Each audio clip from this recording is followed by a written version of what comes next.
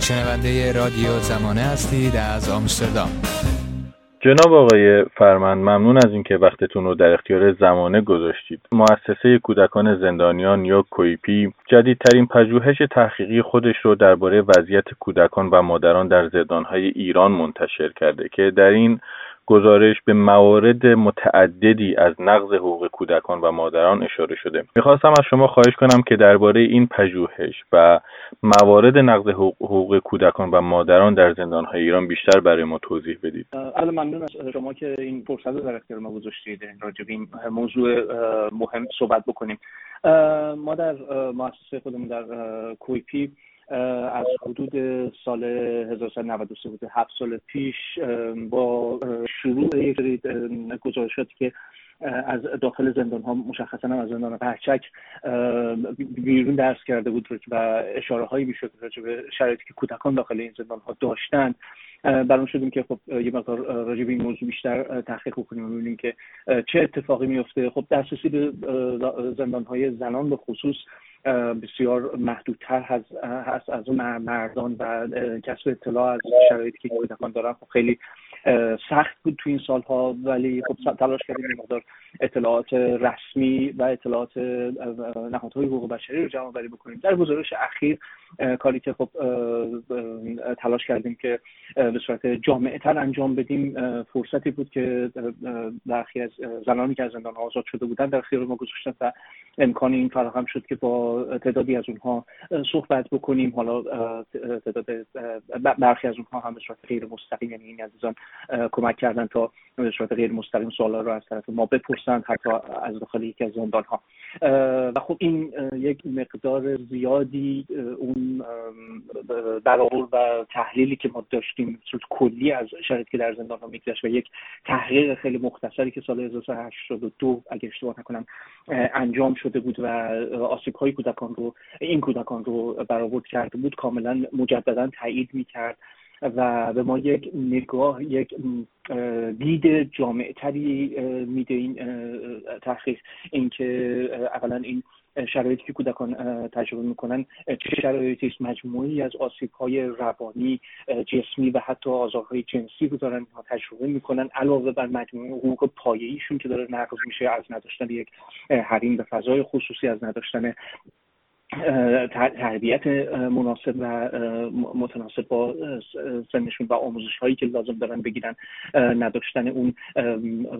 دسترسی نداشتن به نیازهای اولیه‌شون مثل غذای کافی، غذای مغذی و اون متناسب با نیازشون از جمله مثلا میوه و سبزیجات و همچنین هم هوا و هواخوری یا داشتن یک دسترسی به هوای آزاد و که نه تنها این نیست، برخی از زندان‌ها مشاهدات ما میگه که از داخل بندها سیگار مصرف میشه، مواد مخدر مصرف میشه. این ضمن اینکه این موارد رو برای ما توضیح میده، این گستردگی این رو در جغرافیای ایران شرح میده و همچنین با توجه به اینکه ما از حدود سال 93 تحقیقات شروع کرده بودیم و برخی از اطلاعات ما قبل از اون رو هم تونستیم ثبت بکنیم، نشون میده که به هیچ عنوان مربوط به یک زندان، یک بند، یک مسئول و یک دوره زمانی خاص نمیشه. در طول زمان این حقوق نقض شده و به قول برخی از این عزیزان که به کرات رو تکرار کردن، این کودکان دیده نشدند، گرچه که حقوقشون به صورت مشخص نقض شده، اما هیچ وقت به صورت کودک دیده نشدن که حقوقشون در نظر گرفته بشه. خب در واقع اگر من صحبت‌های شما درست متوجه شده باشم، بر اساس تحقیقاتی که شما از سال 93 آغاز کردید تا الان هیچ گونه در واقع بهبودی در وضعیت این کودکان و مادران زندانی به وجود نیومده، برخلاف این که در پژوهش هم اشاره شده که روایتی که مسئولان جمهوری اسلامی و مسئولان سازمان زندان‌ها سعی می‌کنن ارائه بدن با روایت شاهدا بسیار متفاوت. یعنی ما در این پروسه نزدیک به 10 دهه، حدود در واقع 7 سال که این روند رو شاهد هستیم و شما روش تحقیق کردید، هیچ گونه بهبودی حاصل نشده، درسته؟ کاملا درسته. این رو هم اضافه بکنم، آنچه که ما به عنوان تناقض در گفته‌های مسئولان و مدیران مجموعه‌های حالا همزندان‌ها و قوه قضاییه در نظر می‌گیریم، صرفاً بر اساس حالا گفته‌های شاهدان عینی و زندانیان نیست، بلکه بعضاً خود این افراد هم در صحبت‌هاشون در سال‌های مختلف تناقض دارن صحبت‌هاشون، و همچنین برخی از کسانی که حالا امکانی رو پیدا کردن که داخل اون سیستم پژوهش بکنن و از داخل اون سیستم اطلاعاتی بدن، مددکاری بودن و یا در یک نشستی حالا صحبت‌هایی کردن، همه اینها هم به ما نشون میده که مجموعه‌ای از اتفاقات که سال‌های گذشته میافتاده همچنان داره میفته. برخی از اونها پذیرفتن که شرایط وخیم برای این کودکان وجود داره، اما راه حل‌های نادرست و ناسالم و غیر پایدار رو در نظر گرفتن. حالا عمدتاً هم این راه حل‌ها محدود شده به ساخت مهد کودک داخل یا مجاور زندان‌ها و یا بند مجزای زندان، که تحقیقات ما نشون میده هیچ کدوم از اینها هم حتی اتفاق نیفتاده. غیر از اینکه اینها راه حل‌های پایدار و کمک کننده‌ای نیست، این اتفاقها هم نیفتاده در عمل. خب بخش دیگری از این پژوهش به بحث مهمی میپردازه و اون هم آثار منفی در واقع این شرایط هست بر روی کودکان. چه آسیب‌های کودکان رو تهدید میکنه با توجه به این مواردی که شما در بخش اول صحبتاتون بهش اشاره کردید که کودکان در معرضش قرار دارن و حقوقشون به صورت روزانه در زندان‌های ایران، کودکانی که به ناچار با مادرشون زندانی هستن، نقض میشه؟ یک تصور نادرستی در مجموعه قانونگذاری و اجرا وجود داشته و داره که میگه خب کودک تا 2 سال مهمترین نیازش این هستش که صرفا با مادرش باشه، حالا هم از شیر و هم از محبت و ارتباط با مادرش بهره ببره، که عمدتاً اشاره دارن به اون رابطه ایمنی که قرار هست کودک برقرار بکنه با والد و نگهدارنده خودش. این غلط هست از اون جهت که مجموعه عوامل پیرامونی و محیطی رو در نظر نمیگیره و آسیب‌های جدی رو که این شرایط به کودکان میزنه و باعث اثرات منفی گسترده در اونها میشه. نکته دیگه هم که در نظر نمیگیره اون نیازهای خاص آموزشی هست که کودکان در این سن مشخص بهش احتیاج دارن برای رشد متناسب مغزشون که آماده بشه اونها رو به وارد محیط اجتماعی بزرگتر مثل مهد کودک و جامعه بشن و بعد هم آماده بشن برای ورود به مدرسه و آموزش‌های لازمی که دریافت بکنن. اما نکته اساسی مهم دیگه این هستش که طبق تحقیقاتی که در سال گذشته در آیین‌نامه اجرایی سازمان زندان‌ها اتفاق افتاده، کودکان مسئولان زندان میتونن تا 6 سال کودک رو در زندان نگه دارن تا سن مدرسه، هرچند که حداقل یک مورد ما سراغ داشتیم سال 98 که کودک به مدرسه میرفته از زندان و خب میشه تصور کرد که چه شرایط بسیار دشواری رو این کودک داشته تجربه می‌کرده. و خب این سن بعد از 2 سالگی که دوره بسیار مهمی هست از لحاظ رشد متناسب و شرایط رشد جسمی، پرورش تربیت رفتاری کودک و ارتباط اجتماعی کودک، همه اینها رو داره در زندان تجربه میکنه. ما میگم علاوه بر آزار جنسی که این کودکان در معرضش بودن و ما برخی از اونها رو تونستیم مستند بکنیم در این گزارش که خب خودش آثار منفی دراز مدت وخیمی داره، مجموعه‌ای از آثار مثل احساس شرم و احساس تنفر هم از خود هم از مادر یا والد نگهدارنده خودش و قطع رابطه ایمن او با نگهدارنده که تأثیر میگذاره در روابط اجتماعی کودک، تأثیر میگذاره در روابط عاطفی کودک رو شاهد بودیم. و اینکه کودک مجموعی از آسیب‌های روانی رو می‌بینه که مربوط میشه به اضطراب و استرس که آثار جسمی رو میتونه باقی بگذاره مثل شب اضطراری، مثل کابوس‌های در شب و همچنین اختلالی که در رفتار بسیاری از این کودکان مشاهده شده، پرخاشگری، آسیب زدن به خود و دیگران. خب اینها صرفا یک بخشی از این آسیب‌ها هست، اما نکته بسیار مهمش این هستش که طبق بخشی از این مشاهدات، از جمله گفتگویی که ما مددکاری داشتیم که با برخی از این کودکان در مراکز شبه خانواده کار کرده، نشون میده که خب اولا در همون محیط زندان بسیاری از این آسیب‌ها مشخص به کودک وارد میشه، از جمله آسیب‌های جسمی که مثلا با تنبیه بدنی کودک همراه هست،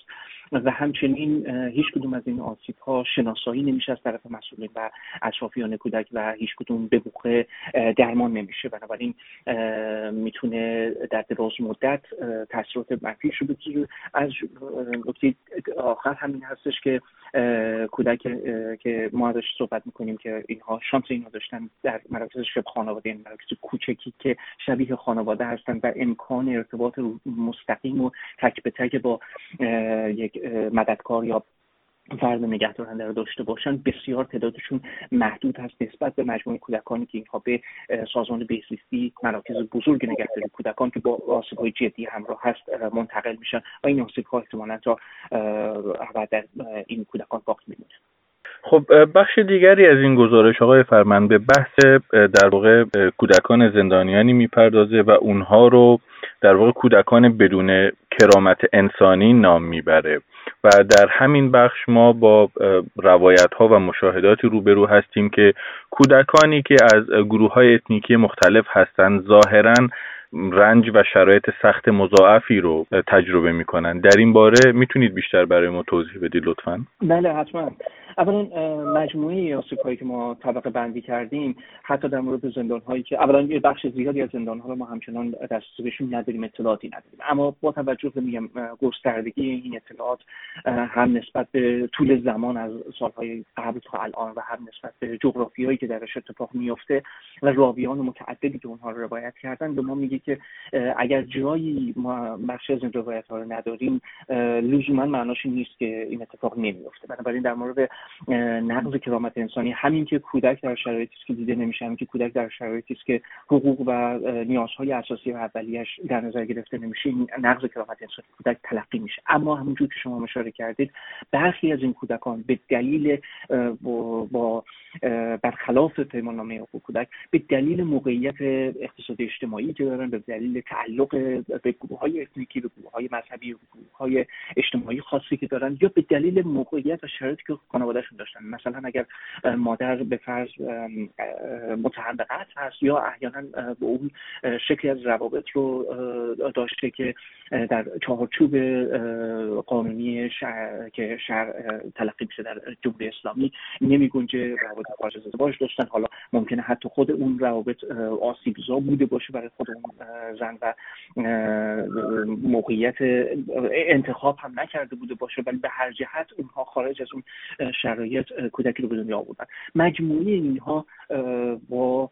آسیب‌های مضاعفی رو تجربه میکنن، هرچه هم به قول باز یکی دیگر از اگر اشتباه نکنم خانم قلیان بودن که این رو اشاره کردن که هرچی دورتر هم میشیم از مرکز، هرچی از دید و دسترسی افرادی که حالا بالاخره صدایی دارن و میتونن این صدا رو منتقل بکنن دورتر میشیم، خب این آسیب‌ها جدی‌تر و عمیق‌تر هم میشه. خب ما نمونه‌هایی که تونستیم در این گزارش مستند بکنیم، نمونه کودکان زنان عرب هست در خوزستان اهواز، نمونه کودک افغانستانی است در جنوب در بوشهر، نمونه کودکانی است که در قرچک ورامین دارند این شکل از آسیب رو تجربه میکنن، اونها به خصوص به خاطر به دنیا آمدن از رابطه خارج از ازدواج با کلمات و عباراتی خوانده میشن که کاملا ناقض حقوق اونها و ناقض کرامت انسانی هست. و به عنوان پرسش آخر آقای فرمند، با توجه به این شرایطی که وجود داره در خصوص کودکان و مادران زندانی و خب پژوهش شما هم نشون میده که این نقض حقوق به صورت در واقع پیوسته و سیستماتیک جریان داره و در سالهای گذشته هم هیچ تدبیری براش اندیشیده نشده، چه میشه برای بهبود وضعیت این کودکان و این مادران انجام داد؟ آیا اساساً از عهده جامعه مدنی یا فعالان حقوق کودک چه کاری ساخته هست و یا حتی رسانه‌ها در بعد رسانه‌ای چه کمکی میتونن به این وضعیت بکنن؟ ما چیزی که خلایی که به نوعی احساس کردیم در کنار این آسیب‌هایی که این کودکان دارن می‌بینن این هستش که طی سال‌های مختلف از جانب فعالان حقوق بشری، فعالان مدنی و همچنین متخصصین و همچنین رسانه‌ها متوجه شدیم به نوعی این آسیب‌ها به درستی شناسایی نشده، به درستی منتقل نشده و راهکارهایی که میتونه در موردش وجود داشته باشه به خوبی در موردش گفتگو نشده. یکی از چیزهای اون نتایج مهمی که امیدواریم در خلال این گزارش و از قبل انتشار همچین گزارشی بتونه به دست بیاد این هستش که این نگاه بتونه اصلاح بشه و بتونیم راجبش دقیق‌تر، عمیق‌تر و متناسب با نیاز و حقوق کودکان صحبت بکنیم. معنای صحبت من هست که ما مثلا اگر که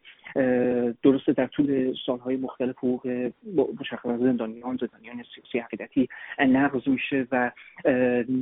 لزوما هم ما نتونستیم تغییری در این شرایطی که جمهوری اسلامی برای اونها فراهم کرده ایجاد بکنیم، اما حداقل تا حدود زیادی مطمئن هستیم که ما این حقوق رو به درستی میشناسیم و وقتی مثلا فردی در زندان که دارای بیماری زمینه‌ای هست در شرایط کرونا وارد زندان میشه و میتونسته زندانی نشه اساسا و بعد اونجا حقوق حق بر سلامتیش نقض میشه، از واژه‌های درستی استفاده میکنیم و میدونیم که چه حقوقی از این فرد نقض شده و مشخصا از جمهوری اسلامی چیزهایی رو میخوایم که باید انجام بده و وظیفه‌اش هست، لزوما نه هزینه خاصی داره جز اینکه به اون وظایف قانونی خودش به عنوان حکومت به عنوان متعهد به بخشی از پیمان‌های بین‌المللی عمل کنه. در مورد کودکان متأسفانه خیلی این اتفاق نیفتاده. من میگم حالا ما در موسسه کودکی فکر کردیم که شاید بخشش نداشتن یک دید کامل و جامع نسبت به این شرایط است. ما تلاش کردیم بگیم که طبق پیماننامه حقوق کودک، طبق اون پیمان‌ها، تعهداتی که سازمان زندان‌ها داره در رابطه با اون قوانین بین‌المللی که در این زمینه از جمله قوانین بانکوک که مشخصاً در مورد زندانیان زن و افرادی که زنانی هستند که مرتکب احیانا جرم یا متهم به ارتکاب جرم شدن منتشر شده و همچنین قوانین داخلی که مشخصاً و خیلی دقیق راجع به اون شرایطی که وظیفه سازمان زندان هست برای زندانیان که اونجا هستند فراهم میکنه، اینها رو ما به درستی روش انگشت بذاریم و از اونها رو بخوان و نهایتش اینه که اون بند مجزای زندانی که مادرانی که سازمان زندان ازش صحبت میکنه و یا مهد کودک راه حل ها نیستند، یعنی کودکان جاشون در زندان نیست. ما نکته اصلی ما این هستش که جای کودک در زندان نیست، مهد کودک هم راه حل نیست. اتفاقی که باید بیفته حالا در اون نکته هایی که ما در این گزارش پیشنهاداتی که دادیم در کنار بخشی از فعالین حقوق بشری و متخصصینی که راجع به این موضوعات صحبت کردن ایستادیم و گفتیم که خب اولا قوانین باید اصلاح بشه، قوانین مربوط به جرم انگاری مجموعی از اتفاقاتی که لزوما جرم نیستن یا و تنبیهاتی که مرتبط با اینها هست باید اصلاح بشه. بسیاری از این زنان اگر هم شرایطی فراهم هست که میتونن از تنبیهات جایگزین برخوردار بشن، همچنان این تنبیهات به صورت غیر عادلانه و با نقض حقوق کسانی که به خاطر فقر و بی‌عدالتی اجتماعی درگیر جرم شدند همراه هست و اونها رو دوباره محروم میکنه از برخورداری از این شرایط. بنابراین همه اینها باید اصلاح بشه، ضمن اینکه بخشی از اون شرایطی که این کودکان دارن باید توسط نهادهای مستقل ارزیابی بشه. ما به هر حال خطابمون به بخشی از بدنه روزنامه‌نگاری برای فعالانی هست که دسترسی دارن به این شرایط، اما متاسفانه همراه با اون سیستم دارن شرایط این کودکان رو مثبت جلوه میدن و هم اون نقض این حقوق کودکان رو تداوم بهش میبخشن و امیدواریم که بتونیم کمکی بکنیم تا همراهی کمتری از این جهت داشته باشیم و همراهی بین‌المللی داشته باشیم در فشار آوردن به حکومت ایران در و عمل کردن به وظیفه خودش. با هم باشیم یک صدا، رادیو زمانه.